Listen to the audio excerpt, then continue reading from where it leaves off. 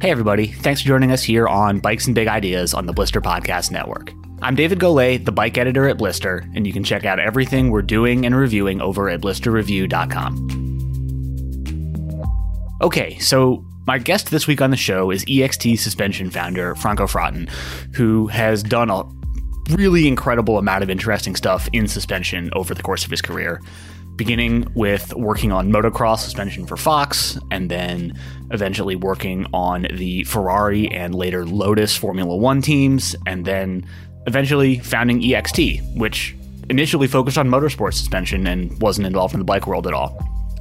But then something like 8 years ago, EXT got a little push to start making some bike suspension. One thing led to another, and now they're making some of the most impressive forks and shocks that we spent time on here at Blister. And so we sat down with Franco to get a whole bunch of that history and his story and a bunch of really cool stuff about his design philosophy and how he approaches suspension design as well. But before we get into all that, we'd really like to take just a quick second to encourage those of you who've listened to a bunch of these shows to take the 1 minute that it'll take you to leave us a rating or review in Apple Podcasts. Getting those reviews up really helps us keep the show going and growing, and it'll be a big help. And so, with that, let's get right into my conversation with Franco.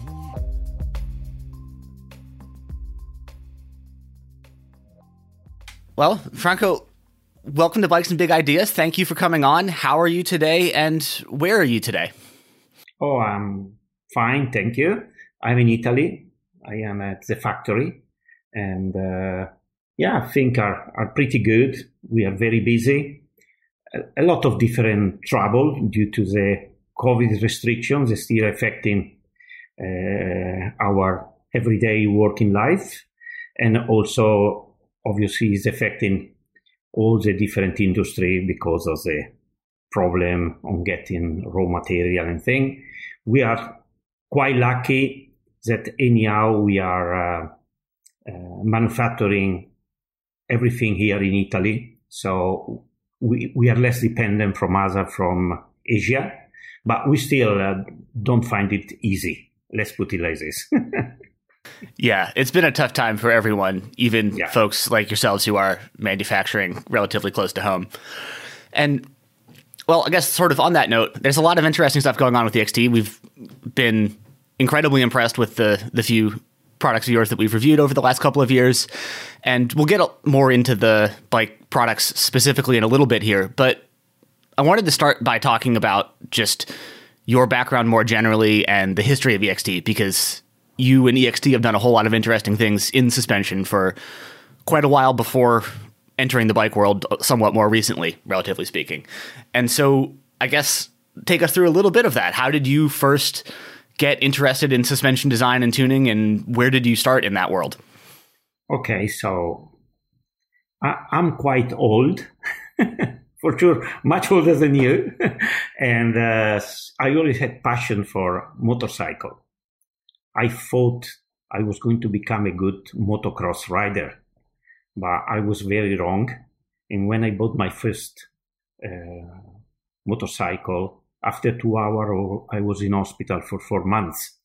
So I realized it wasn't my capacity to be a good rider. But anyhow, the passion was there. And with some friends, we end up to build over a few years a complete motorcycle for circuit racing. So I'm talking about the 70s. So a long time ago. And it was need also to tune the suspensions. And at the time, suspension was really very basic. Even so, in Italy, we were one of the country that was developing the best motorcycle, especially for circuit racing. And we had a few company manufacturing suspension. So I got into looking and see what we could do to make it better for our own motorcycle. So I discovered to be very interested into the technologies it was anyhow already into suspensions, because when you look, suspension over the year has changed a lot in performance, quality, but the general design is very, very basically similar to the last 50 years at least. Telescopic fork, cylinder tube, one into the other, and shock absorber, so very, very, very similar. So at a certain moment, I had a chance, just for luck, to see that Fox, he was manufacturing a new air shocks for motocross. So I wrote to Fox and I said, I'm an engineer, just finished study. I'm very interested into what you're doing.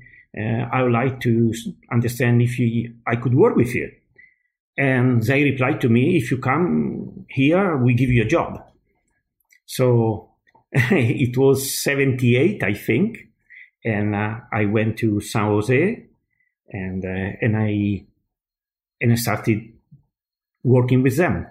And after a few months, I was given the responsibility to look after the suspension support for the World Championship in motocross. So mainly was being held in Europe. It was only one race or two races in United States. So this is how I started. So I got more and more to know a new technique, because I think Fox at the time has been the father of the big innovation in suspensions. Okay, so what was new at the time was made by Fox for the motocross. And I did work with them for about 7 years, till 85. At the time, the Japanese was making new motorcycle and better suspensions. So it was less demand for high-tech suspension for motocross. Also, the dollar, I remember at the time, went sky high compared the European currency. So it was really difficult for Fox to sell, because of these two reasons, and Fox did struggle quite a lot. So I had to find a new way for myself. I ended up to work as a consultant, and I did, at the time I was capable to enter in the Ferrari for the Formula One. So I worked for Ferrari till 89, from 85, 86 till 89. And end of 89, I did move to UK to work for Lotus.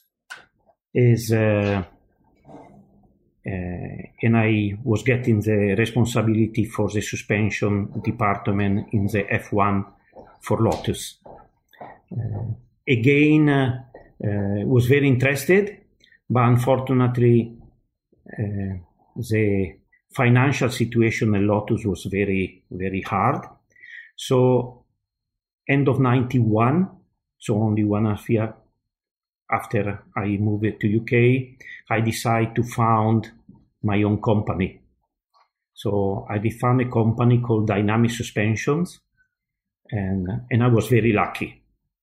I was very lucky because obviously I had some good designs that was working very well, but also I was lucky that I was capable to get some of my colleagues that was working at Lotus, some very clever guys that came along as they work in the company with me.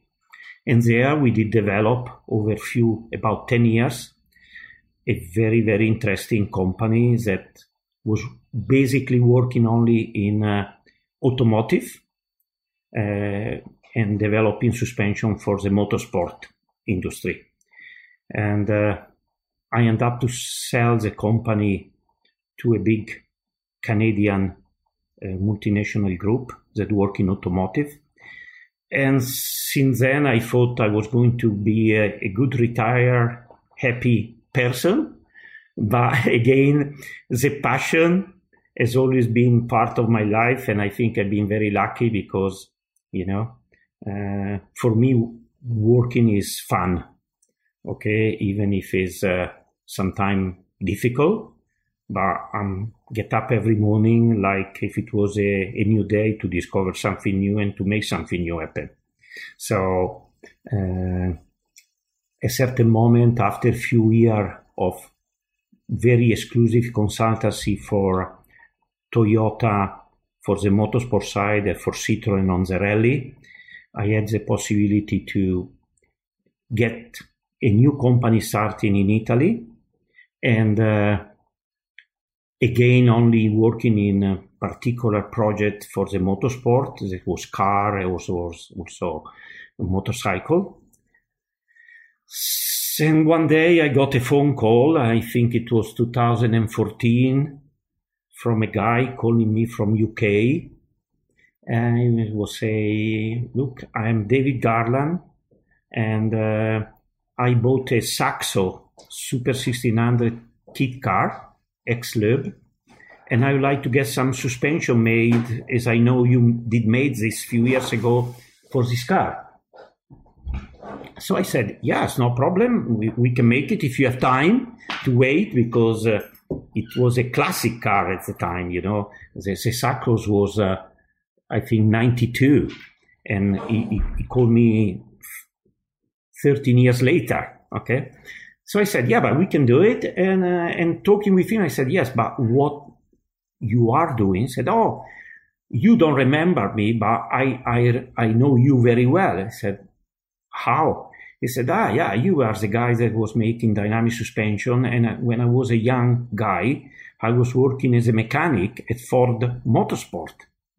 So, I saw you, I know what you have done. And anyhow, I'm now a chief mechanic of an MTB team. I said, an MTB team? Yeah, I'm the chief mechanic for the Giant team for Danny Hart. I said, oh, that's interesting. And he said, would be you interesting to build some damper for Danny for the downhill?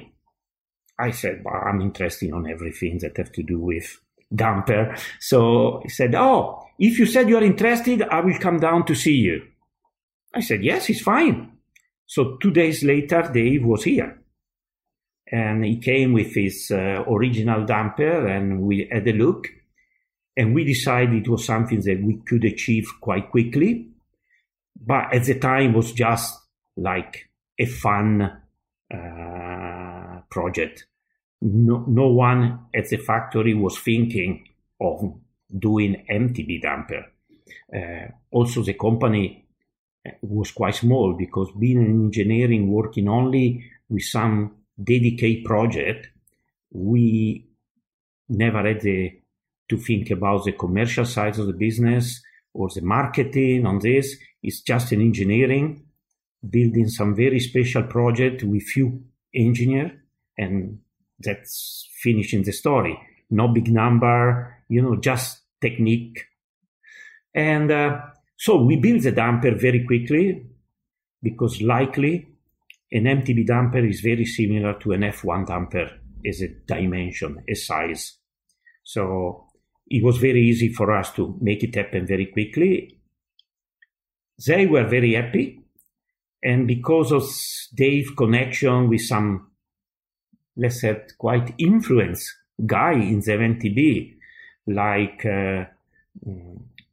Steve Jones, that it was on dirt bike at the time. And after we got to know Ryan Palmer from United States, and after Chris from Mojo, and all these people that has a passion, okay, like us, and they were interested in something new.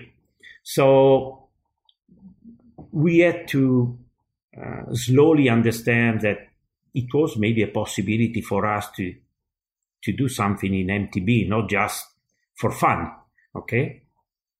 And there, basically, it took us 5 years, well, 4, to put together a good project with the idea to really enter in this very difficult industry, because for sure it's a large industry with big potential, but very difficult because it is somehow very much controlled by few big group that have a lot of power.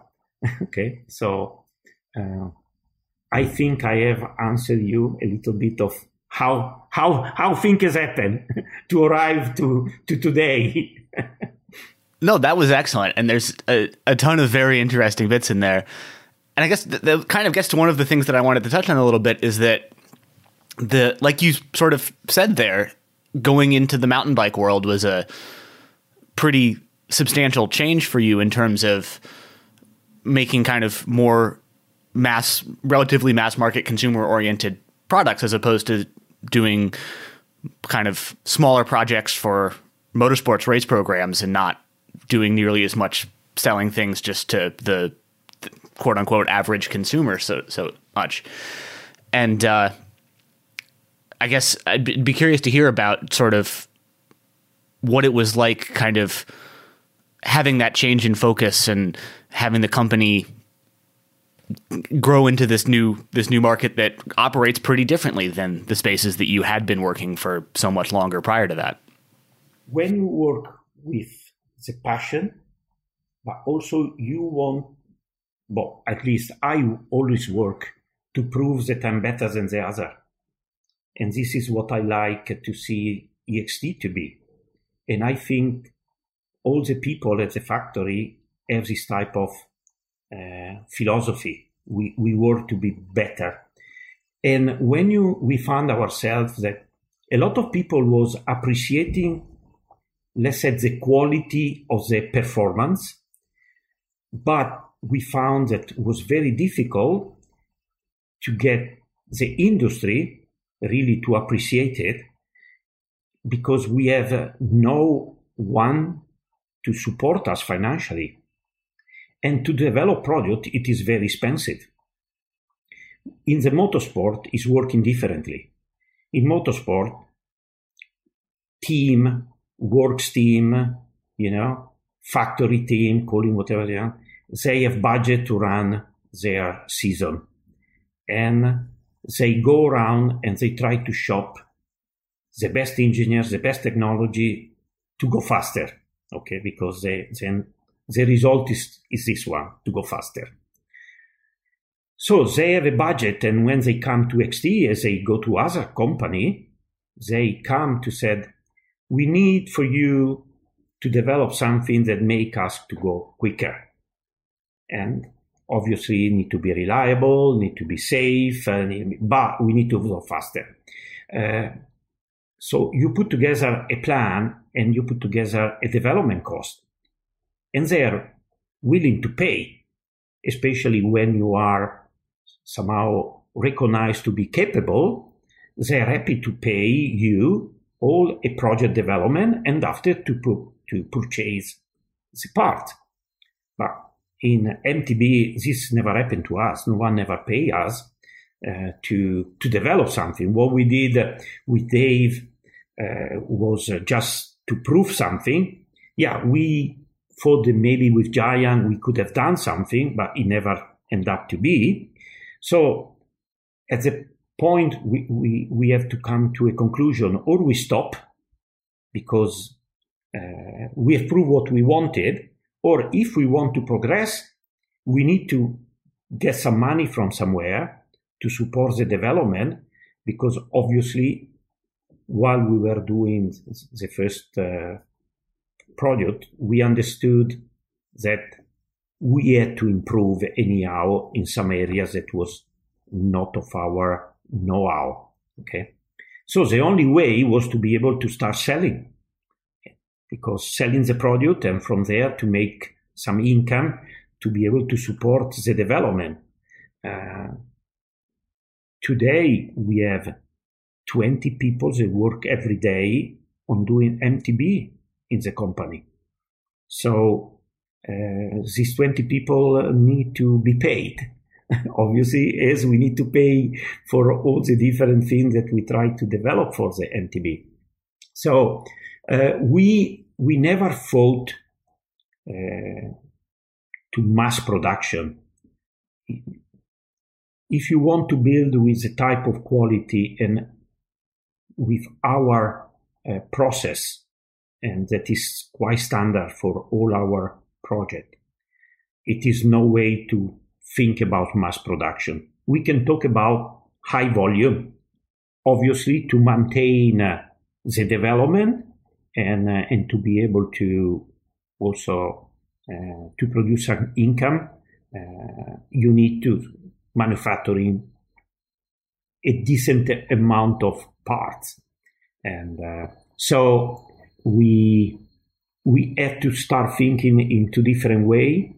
So how we could develop the market for us, in which way, and also in the same time we understood that we needed also to introduce some other product rather than just having the one damper, because the Storia that is now very well known and very successful, but our original design was to make a DH damper.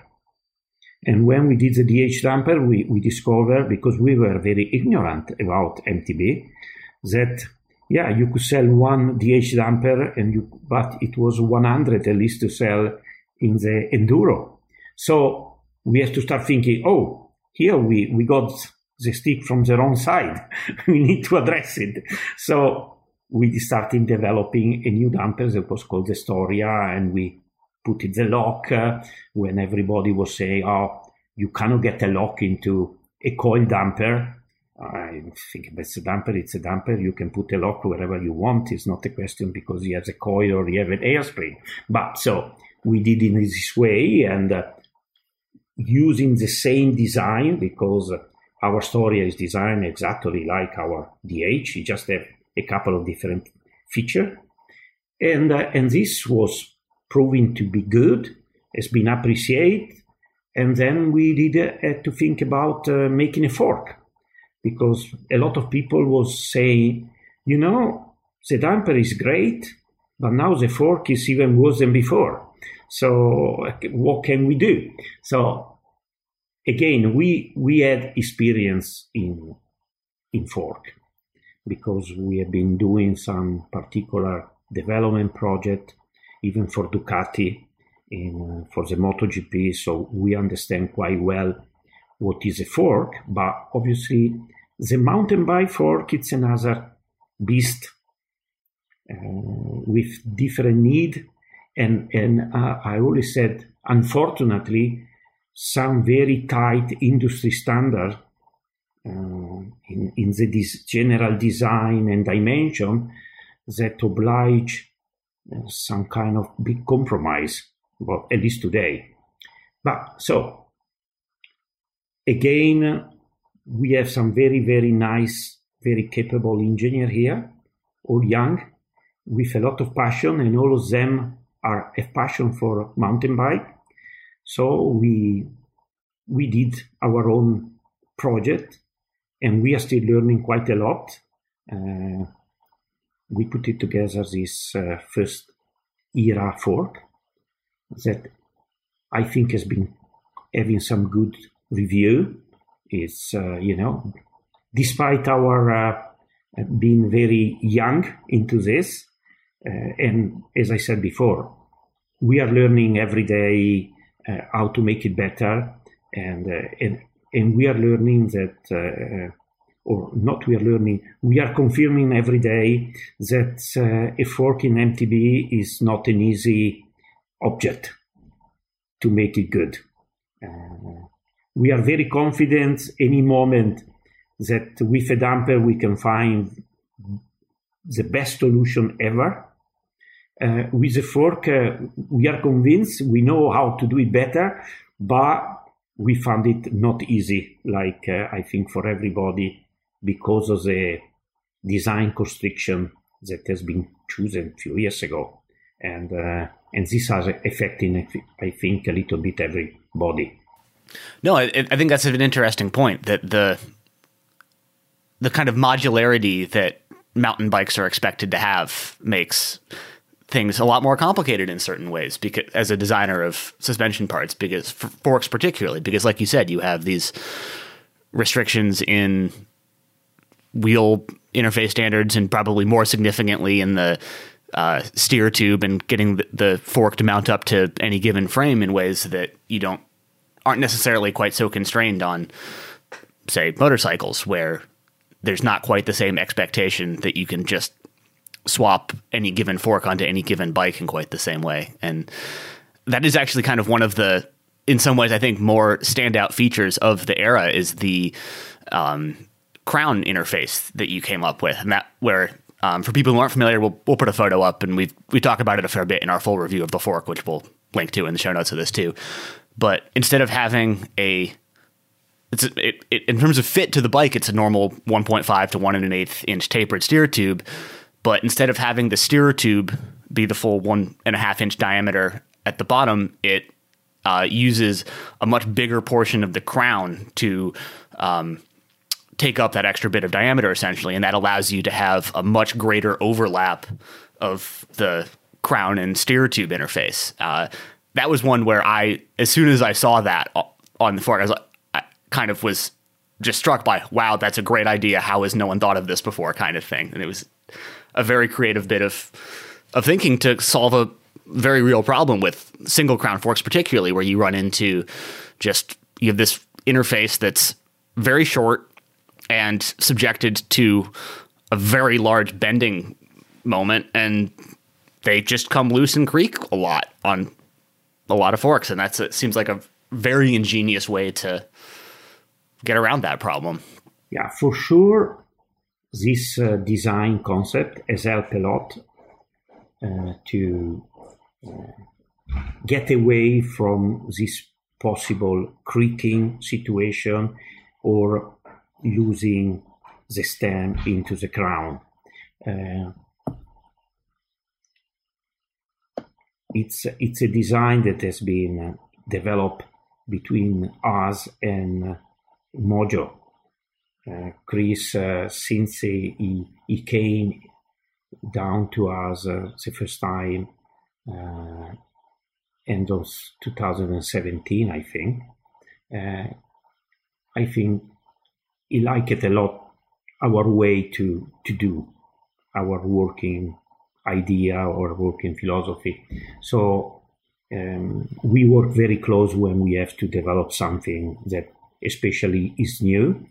And where we do not have enough experience, because we need to be honest, we are very young in the industry.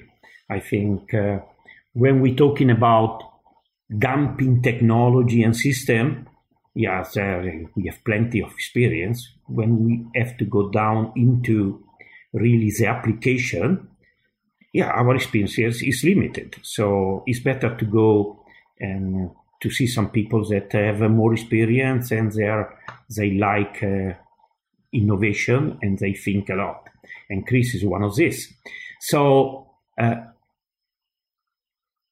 the one thing that is very important in our way to work, we invest a lot of time on measuring. So because we are playing very often with something that is also very dangerous, or can become very dangerous, because, one of the major worries I have mainly every weekend, it is that I know that it's people that rely on what we have been designing and manufacturing to go fast, and but they're also risking their life. So, it's always a big responsibility that is always behind me, and then, when you start, maybe you think only you have this application, but now we have racing that go around every single weekend around the world in any field. So measuring and simulation, it is something that we have always been investing a lot of effort. So one of the biggest investment that is carry on basically every day for us is in the MTB, is to measure all the different area of the bicycle and especially in the suspension, just to understand better what the effort, what are the deformation, what are the areas that should be improved to make the product more safe. Because this I think it's very, very important today, especially in MTB, where the weight, it's one of the parameters that people like to use to judge the quality. Obviously, we don't like this. Okay, we understand, and it is very important because suspension, working with their velocity, they're working with their frequency. So acceleration and inertia and masses are all very important in the dynamic of the vehicle. But we do not like to think that something needs to be compromised because the weight has to be very low. We go till a certain extent, and after we say no more because we see what is happening. Because when you put in on a dyno test machine and you put some input and you look even with your own eyes, not just with the instrument, what is happening, sometimes you scratch your head. Say, oh, maybe this is not a good idea. So we have started the design of the fork, thinking it was two areas. We wanted to improve the safety issue around the crown on the single crown fork. We wanted to make it better sliding, because anyhow a fork in principle works very much like a front McPherson strut in rally that we know very well, and we have very good experience in all this. And obviously we wanted to have a very good kind of linear spring capacity, because everybody like to think that the best performance comes from a coil, and not from an air. But if you can play a little bit around with what the physics allowed you to do, I think you can achieve something good. Okay, also with the air. So the engineer again, they were very convinced that it was very important to work on having a good support at the sag level, and so they made a lot of maths and simulation to try to get something that was better to what it was around in the market. Hydraulically, I think we have done a great job, because the design of the cartridge is very nice. But again, it is something that for us is maybe the easier part to do, because we have so much experience, so many different models that we can use to achieve whatever I think we want. So that hasn't been so difficult. And now, from what we have been learning, I think we know much better what we need to improve for, let's call it, the next generation that hopefully will come next year or by end of this year. Okay, so this is a little bit what has happened with the era. No, there's a lot of good stuff in there. One thing I was hoping to ask about, and that I'm curious about, is you've said quite a few times through this that you have a great deal of experience with damper design, and some of the finer points that are more specific to the mountain bike world are a bit newer to EXT generally. But I'd be curious to hear more about kind of how you think about designing a damper for a mountain bike application as opposed to any of the various motorsports applications that you've been working in for longer, sort of to what extent is it the case that a damper is a damper and the general concepts carry over pretty neatly versus, maybe it's more just down into the finer points of the tuning that have to be different for a given application. But yeah, curious to hear you talk more about in what ways they are and are not similar, I guess. I'm going to be very, very straightforward. A damper, it is, as you said, a damper, it is a damper. A damper is designed and built to be able to achieve certain type of control over the wheel that go up and down, or the mass that move, again, a certain input. Today's damper, I would say they are built very much, very, very similar to each other. No big difference. Luckily, the not different, it is the main difference. Where you're making the difference, it is on the small difference that you can introduce from one to another.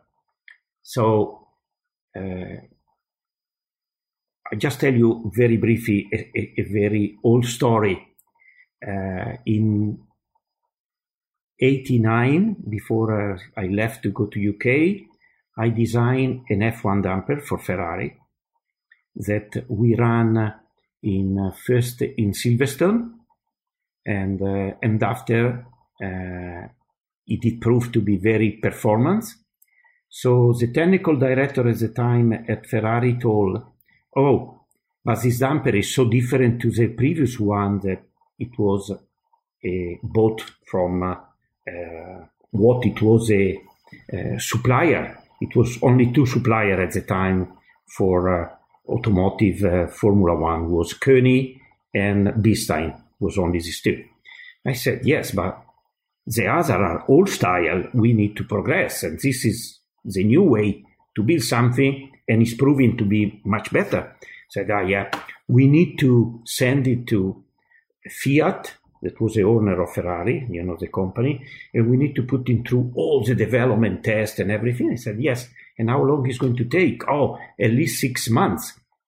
I said, but the championship we start in 2 months.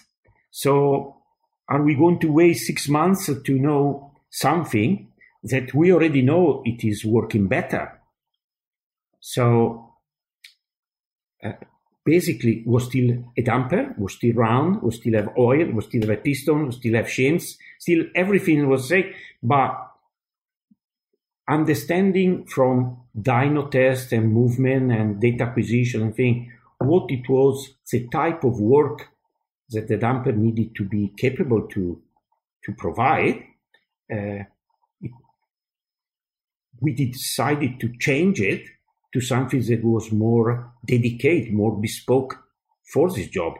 So when you know the big number and you know what type of forces you are talking, and you know about what type of velocity, what type of frequency, okay, you know, basically you know what you need to build. So, and there you go back and said, well, I still have a cylinder with a rod, and I have a piston, but I need to create certain type of characteristic. So there, I think, is becoming a question of what you are building as a genetic into your project. I don't want to tell people that our way, it is for sure the correct one. I honestly, I don't care. Everybody can think what they prefer, I know that within the year, we have been proving that certain characteristics are more important than other. Okay. So certain things need to be there. I had here at the factory, I think 2 months ago, or 3 maybe, Steve Jones came and he asked, so what is a big important part when you build damper in dimension? I said, but you don't want to build a damper if you cannot keep all your sizes within 0.05 of a millimeter. 0.05, it is a magic number. Anything that is more than this, you're just wasting your time. So when you build a damper, tolerances, certain dimensions, certain finish, it is a must. Okay, but it's a must for us and it's a must for everybody. Okay, but when you have all this, it is certain area that you can choose. It's there. Physics allowed you to choose certain things, certain characteristic. Okay, because you play with oil, and oil is nothing to do with oil that is get hot and is changing viscosity. This everybody know. Okay, no, it's a oil. It is compressible. A lot of people at school, they learn that oil is not compressible, but oil, it is compressible. So when you work, you are forced to work with the oil in a damper because there's nothing really better. Yeah, you could do some water, okay, but after you find out some other problem, but okay, so you need to understand what are the effects of all a different area of the valving of your choices that you've done technically that are going to affecting the quality of the damping. So we have decided that some are more important than others because it's always a question of of compromise. So we are trying to build dampers that are very, very low dependent in their characteristic from frequency. People maybe they want to do it in a different way. Our damper for sure have one characteristic that a lot of people love and a lot of people hate. They're noisy. Okay? They do all this type of noise while they're working. Unfortunately, yes, maybe people are not used to hear their own damper that is making this type of noise, but we think that if we want to achieve certain performance, a certain type of quality, some noises must be accepted, okay? And yes, understanding that some noise maybe are disturbing and people think about the integrity of the product, now we design it in a way where we can to keep it a little bit more quiet. But it is very funny because I have riders that race in motocross or in other field and even in mountain bike. They're telling me, when I hear no more noise, I think something is wrong with the damper. Okay, because it's so good to hear all this noise while you jumping and you landing and in the corner, and you can feel that something is happening under your feet, and you hear even if so it's more a question of habit. So we like a damper to be very turbulent in the flow, and so a turbulent flow, it cannot be so silent. It's already in the word turbulent. Something turbulent makes certain noise too. So we could have designed our damper, for example, like a twin tube. Okay, twin tube is something that we use every day here. We build damper twin tube for everything else. So it's not that we do not know how to build it. I don't know if you saw 2 weeks ago, I think we put on a post on Facebook on an F1 damper next to the Storia. They were, okay. So they were very similar in size, general size. One a little bit more complicated in the design because it's more complex. But the F1 damper was a twin tube. So people could say, why you are not building mountain damper with a twin tube? Well, the answer it is we think that twin tube damper offer a lot of advantage if you can get the correct size of your valving and your design. The mountain bike doesn't offer today this option to have in some area with important size to achieve the flow rate that you want into the valve. Because anyhow, you're talking about some very high speed and some very important damping value. A damper is in a mountain bike with a lever ratio of 3:1, I think is start having some important spring rate, and you need some good damping. So at today we know we wouldn't build a twin tube damper for a mountain bike because we wouldn't offer the best type of damping quality, and we think the monotube is still more performance.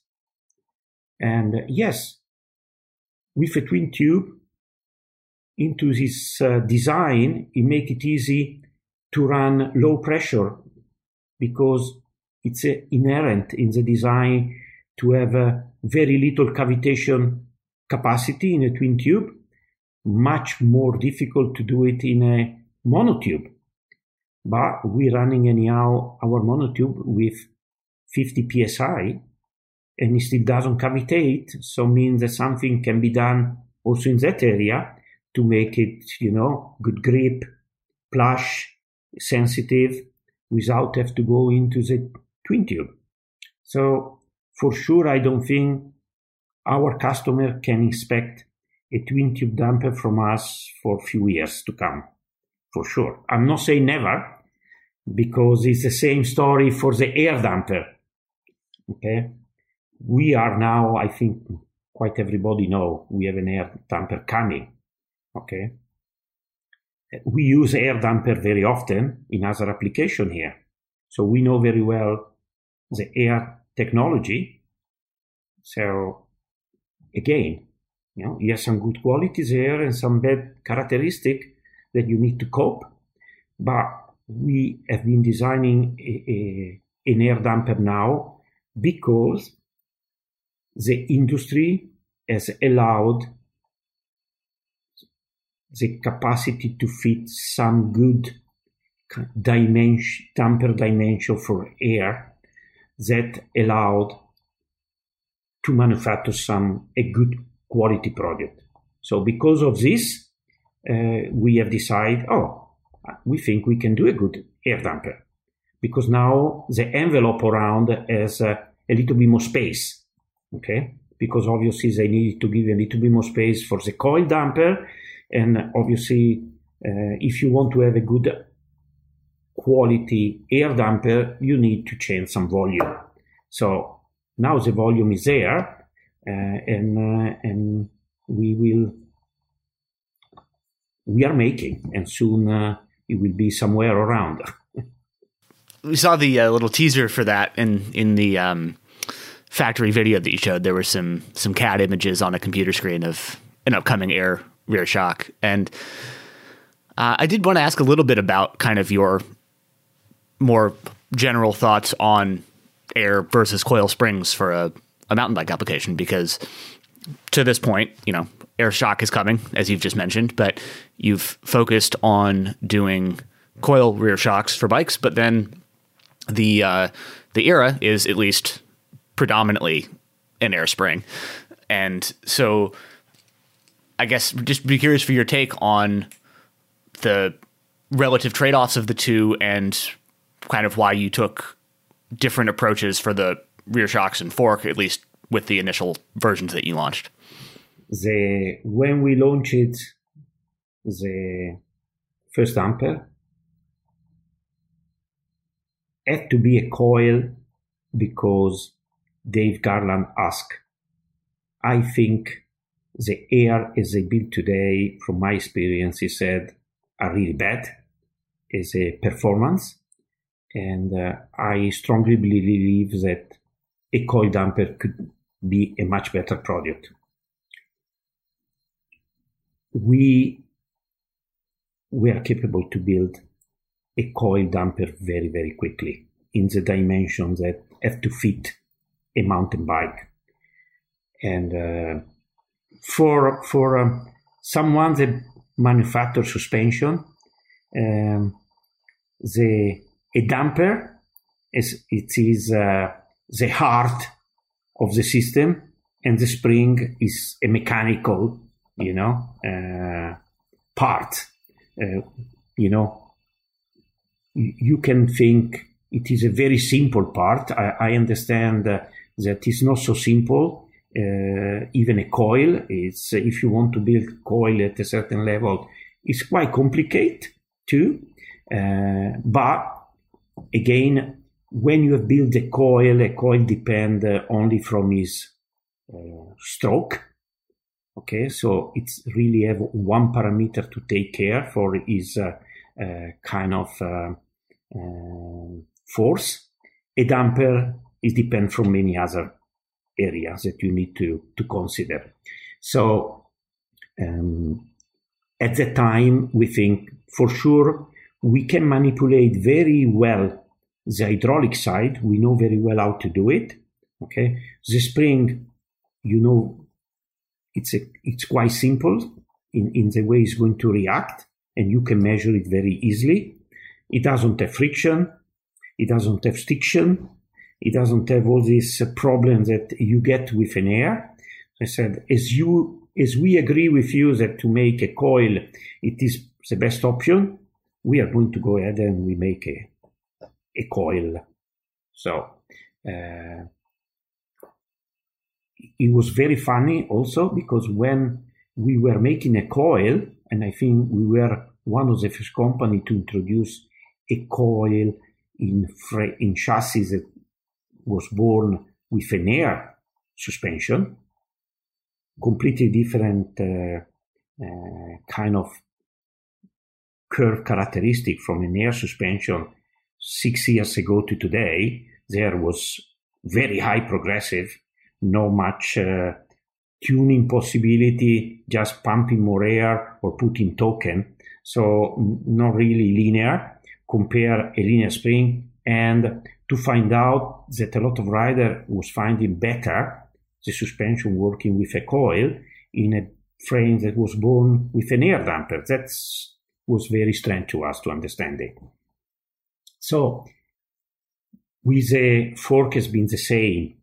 Okay, we couldn't use a coil because to make it would have been straight away heavy. And already our fork is heavier, or it's heavy than other. Okay.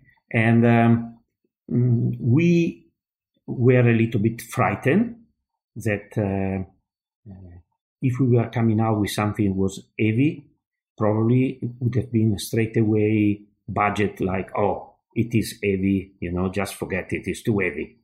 Okay. The other thing it is that the guy here wanted to take the challenge to prove that, because most of the other fork are with air, that we could do an air that was working better than the other with air. And I think this has been quite successful too. Having said so, we are right now, and we did last 2 weeks, I think, 2 weeks ago, we went to Finale for 3 days and we did some testing, and we had a coil fork and air fork that we are looking for the future, because a lot of customers anyhow want to have a coil fork. And yeah, if we can make it to work properly, okay, and without rattling and noise, and with a good weight, an acceptable weight, we know that we'll have some customers that will be more happy. This is what it took us to make certain choice. Some, it is, I think it's very difficult when you are no one in an industry to come along and said, I know better than everybody. I think you need to be humile, I think, humble. Okay. Humble. Yes, humble. Okay. If it was for me, I would have been building straight away an upside down fork. Okay. But again, it's not been much success with upside down fork in mountain bike. So I think this is maybe somebody can expect that sooner or later it will come from us. That's a good teaser. I can just say this. But we are practicing. Let's put it like this. Okay. Well, yeah, look forward to that. And that's actually very similar to something that Darren Murphy of Push said when I interviewed him just a couple of weeks ago, that in the bike world, you have to be very careful to not do anything that looks too different or too crazy, because it can be hard to get something that is very different from what people are used to accepted, even if it works extremely well. And so there's kind of a fine line to walk of trying to both progress things forward, but also do so in a way that isn't so radically different that it's difficult for it to catch on. I agree. And unfortunately, I have to agree. In other industry, for sure, this part is easy.